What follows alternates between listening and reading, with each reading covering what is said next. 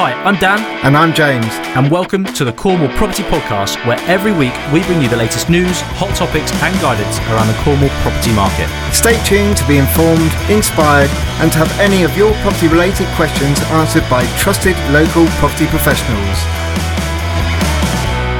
Hello, welcome back. I'm Dan. I'm James. This is the Cornwall Property Podcast. We're here to educate, inform, inspire you guys to hopefully get involved with property, ideally in the Cornwall property market, with where we know that there's a big issue with the housing crisis, and that's one of the main reasons we're here today. Is we want to try and encourage and educate you guys on how you could get involved with property and to help bring some property back to the market. There's over 21,000 people, 21,500 people, in fact, that are on the emergency waiting housing list that need accommodation, which is very frightening indeed. So we want to just try to help bridge that gap of trying to bring some more property to the market for these people to move into and make their homes. So, James, how can people get in touch with us? They can get in contact with us by going to our website, cornwallpropertypodcast.com. Scroll down on the first page and you'll see a little insert area where you can let us know, your thoughts and questions. Alternatively, as many of you do, go to our Facebook page, Cornwall Property Podcast, and reach out that way. But we are here waiting to answer and hopefully inspire you. Fantastic. So this is our Ask Dan and James episode, where you guys get in touch with us and ask your questions, and we just try and help steer you in the right direction and give you a little bit more information. So, James, what is our first question of today? Right, so the first question is from lovely Jay in Bodmin, who asked the following. I know I need to improve the energy performance of my rental property, but my concerns are that it is all electric. Yes, ongoing problem there. I know your pain there, Jay. Have I got any chance of achieving a C rating on the EPC if this is the case, as I understand that it's much harder without gas? Good question, actually. Yeah, nice one, Jay. Thanks for getting in touch, Jay. And it is a common predicament, particularly down here in the beautiful Cornwall, where we have got quite a lot of villages and areas that actually don't have gas, believe it or not.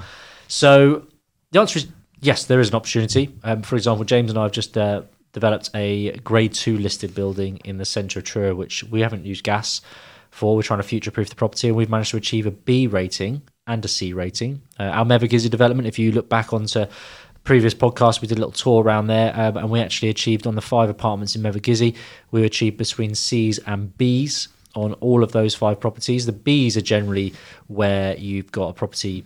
It's kind of like sandwiched between 2 properties, because you don't lose as much heat above because there's another property, and you don't lose as much heat below because there's another property. So the Bs are generally like the central, where you're sandwiched, the property is sandwiched between others. So when you're looking at C ratings, we managed to achieve C ratings here. It is very doable. I suppose it just matters. The main thing is just working out how far do you need to go. So it's knowing where you are now and where you've got to get to. My advice, personally, is to get an energy assessor around there, an EPC assessor around there, ASAP, just to say, look, can you give me a figure on where I'm at now? Because obviously, if your property is let, you'll already have an EPC. So my little tip there is to save the hassle and the worry, or maybe shopping around for an energy assessor. If you go online to the EPC register, you can access your EPC certificate. You can access any EPC certificate for that matter, but you access yours. If you scroll down to the bottom of that document, you can actually see who the assessor was that did your energy assessment at the time. If you go in touch with that energy assessor, obviously they should hopefully have a record of the property. They could go, look, brilliant, this was the EPC number. You did this EPC for us back here. Can you just have a little look at your numbers and just work out, based on what you've already assessed, what would I need to do, or how could I most efficiently get to a C rating? Now, obviously, the EPC certificate there has advisories on it anyway, so you have some common advisories, but the idea is that you want to try and incentivize. Obviously, I recommend it's worth every penny. Pay for their time and their guidance and essentially their consultancy to you. But what we did, Jay, is we had night storage heaters in the properties that we were developing, and obviously traditionally night storage heaters aren't a very efficient way of working with heating, because they obviously they suck up and they kind of store the energy and the heat at the cheaper time on the cheaper tariff, and then they release it during the needed time, in essence. But they weren't doing that really. They weren't. They were heating at silly times, and they weren't very efficient. So my recommendation is to get an updated EPC system. What we are quite big advocates for. They're not cheap. but are the Glendimplex Quantum storage heaters. Again, they're the most economically friendly storage heaters you can get on the market, and they make massive impacts on your EPCs and your SAP assessments, your standard assessment procedure, if you've got a new build. So yeah, there's particular types. Basically, yes, you can do it. Simple ways: increase the insulation in your loft. If you can, increase the insulation in floors or external walls. Massive helps. Obviously, my first recommendation is simply get in touch with your energy assessor, look at what you've already got in place, what you're already achieving, and then just work with your assessor in trying to generally manipulate that document. What do I need to do to get here? And they can help guide you. But it is definitely doable, Jay, definitely possible. Just you just need to talk to the experts. Absolutely, I can agree more, Dan. And just do that research. And I know some people have been right on the border. They just need 1 or 2 more points for getting a B or C, whatever it is. But getting that energy assessor around, you might just find if you replace all the LED or the current lights with LEDs, you get those 2 points, and you can do that from making a trip to your local supermarket. Pretty easy. I didn't realise, James, until our recent development, that actually, depending on when your double glazing was installed, if you've got recently in the last kind of 5 years double glazing upgrades, then it's actually they are actually more thermally efficient, should I say, than older double glazing. So you might think, I've got double glazing. Well, double glazing is double glazing. Well, no, it's not. It's actually changed. If you've got more recent windows installed, then you actually get a better performance, and that could be the difference of a couple of points. And those couple of points, as you rightly said, it could be the difference of a boundary, really, of a C rating or a B or a D or a C. So, absolutely. Yeah, hopefully that helps, Jay. Obviously, if there's any other questions, please do get in touch. We have a fantastic energy assessor that we use, and we can happily recommend if you need one. So, yeah, thank you very much for your question. So, James, I've got one for you, and it is from lovely Emma in Truro. And Emma has asked, I know that people talk about Mundic in Cornwall, but is it really something that I should be concerned about when investing down here, or is it just a little bit OTT, over the top? So, yeah, Mundic, I suppose. What is Mundic? And in case of, is it really an issue, James?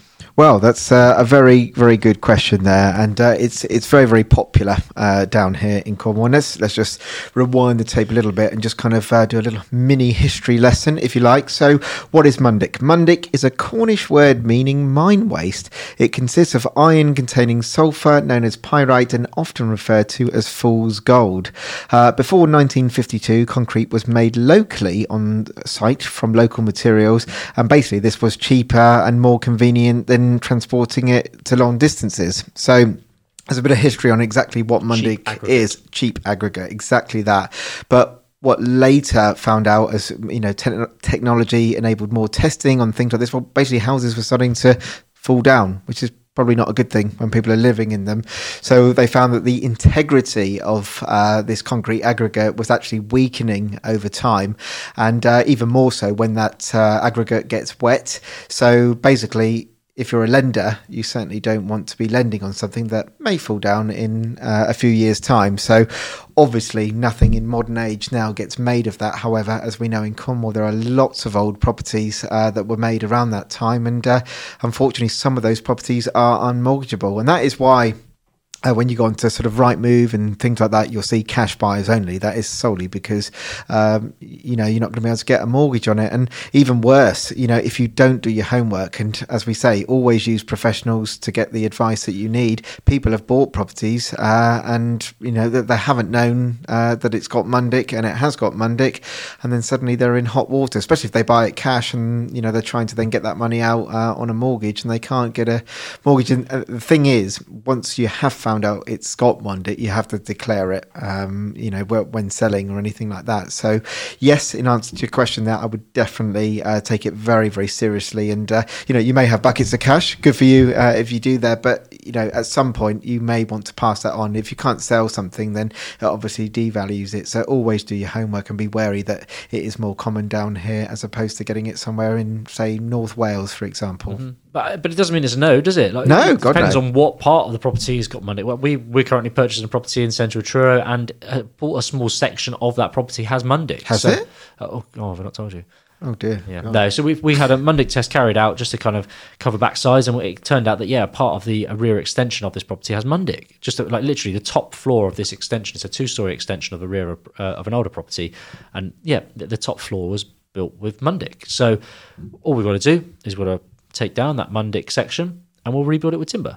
timber frame. So again, it's very, very doable. But what you need to do is obviously get your Mundic surveys done. That's not cheap in itself. Get the Mundic surveys done, and then once you've done that, if you've got Mundic, you obviously just need to reevaluate. What we did on this occasion, we worked out the costs, how much this work would cost. Yep. We went back to the owner of the property, the vendor, and we said, well, look, this is what we found. This is how much it's going to cost. Can you meet us? Can we take this off the asking price? It ended up that we actually went half with them, didn't we? We said, look, okay, this is where we're at. We know we're taking the property on as it is. But they've said, well, look, we'll drop the price for you to compensate for this finding and this extra work, which none of us were able to foresee. So, yeah, it's definitely an option, and it's a way you could potentially negotiate. And it doesn't mean it's dead in the water. You've just got to work it. There's always a solution. I think that's the thing to look at here, Emma, is there's always a solution. Just find out what the problem is, and you can then work out that solution. Absolutely. And I would say also, be cautious in Cornwall, because you can get sort of like a more complicated scenario, thus being you've got a beautiful Cornish cottage from the 1800s, which completely says no to Mundics. It's not in the time frame of when Mundic was about, in that sort of 10 to 15 year period. However, that house may have had an extension put on it in that period, around that sort of 1952, and therefore the property in the lender's eyes is thinking, well, it's got Mundic. Well, no, it hasn't actually. It's just the rear extension wall or something like that. So yes, definitely always do your homework on it. And I would say 9 times out of 10, if lenders see that you're buying a property in Cornwall, and they've done it on my own personal house, they ask for a Mundic report. And there are a number of good companies out here in Cornwall, obviously, that will do that for you. And again, if you want to know who we recommend, then just get in touch. Absolutely. Guys, that is it for episode 30. Thank you ever so much for the questions, Jay and Emma. If you've got any further questions, you can get in touch with us by going to cornwallpropertypodcast.com, or as many of you do, as I always say, go onto Facebook. Give us a like if you can. Always appreciate that, and let us know your feedback, questions that you've got, because we love property and we are here to help. And we're also on Instagram too now, so get in touch there too. We're getting a showing off now. So yeah, thank you very much, guys. We will be back next week for episode 31, which is another market update. And until then, just goodbye from me. Goodbye from me. Take care, guys.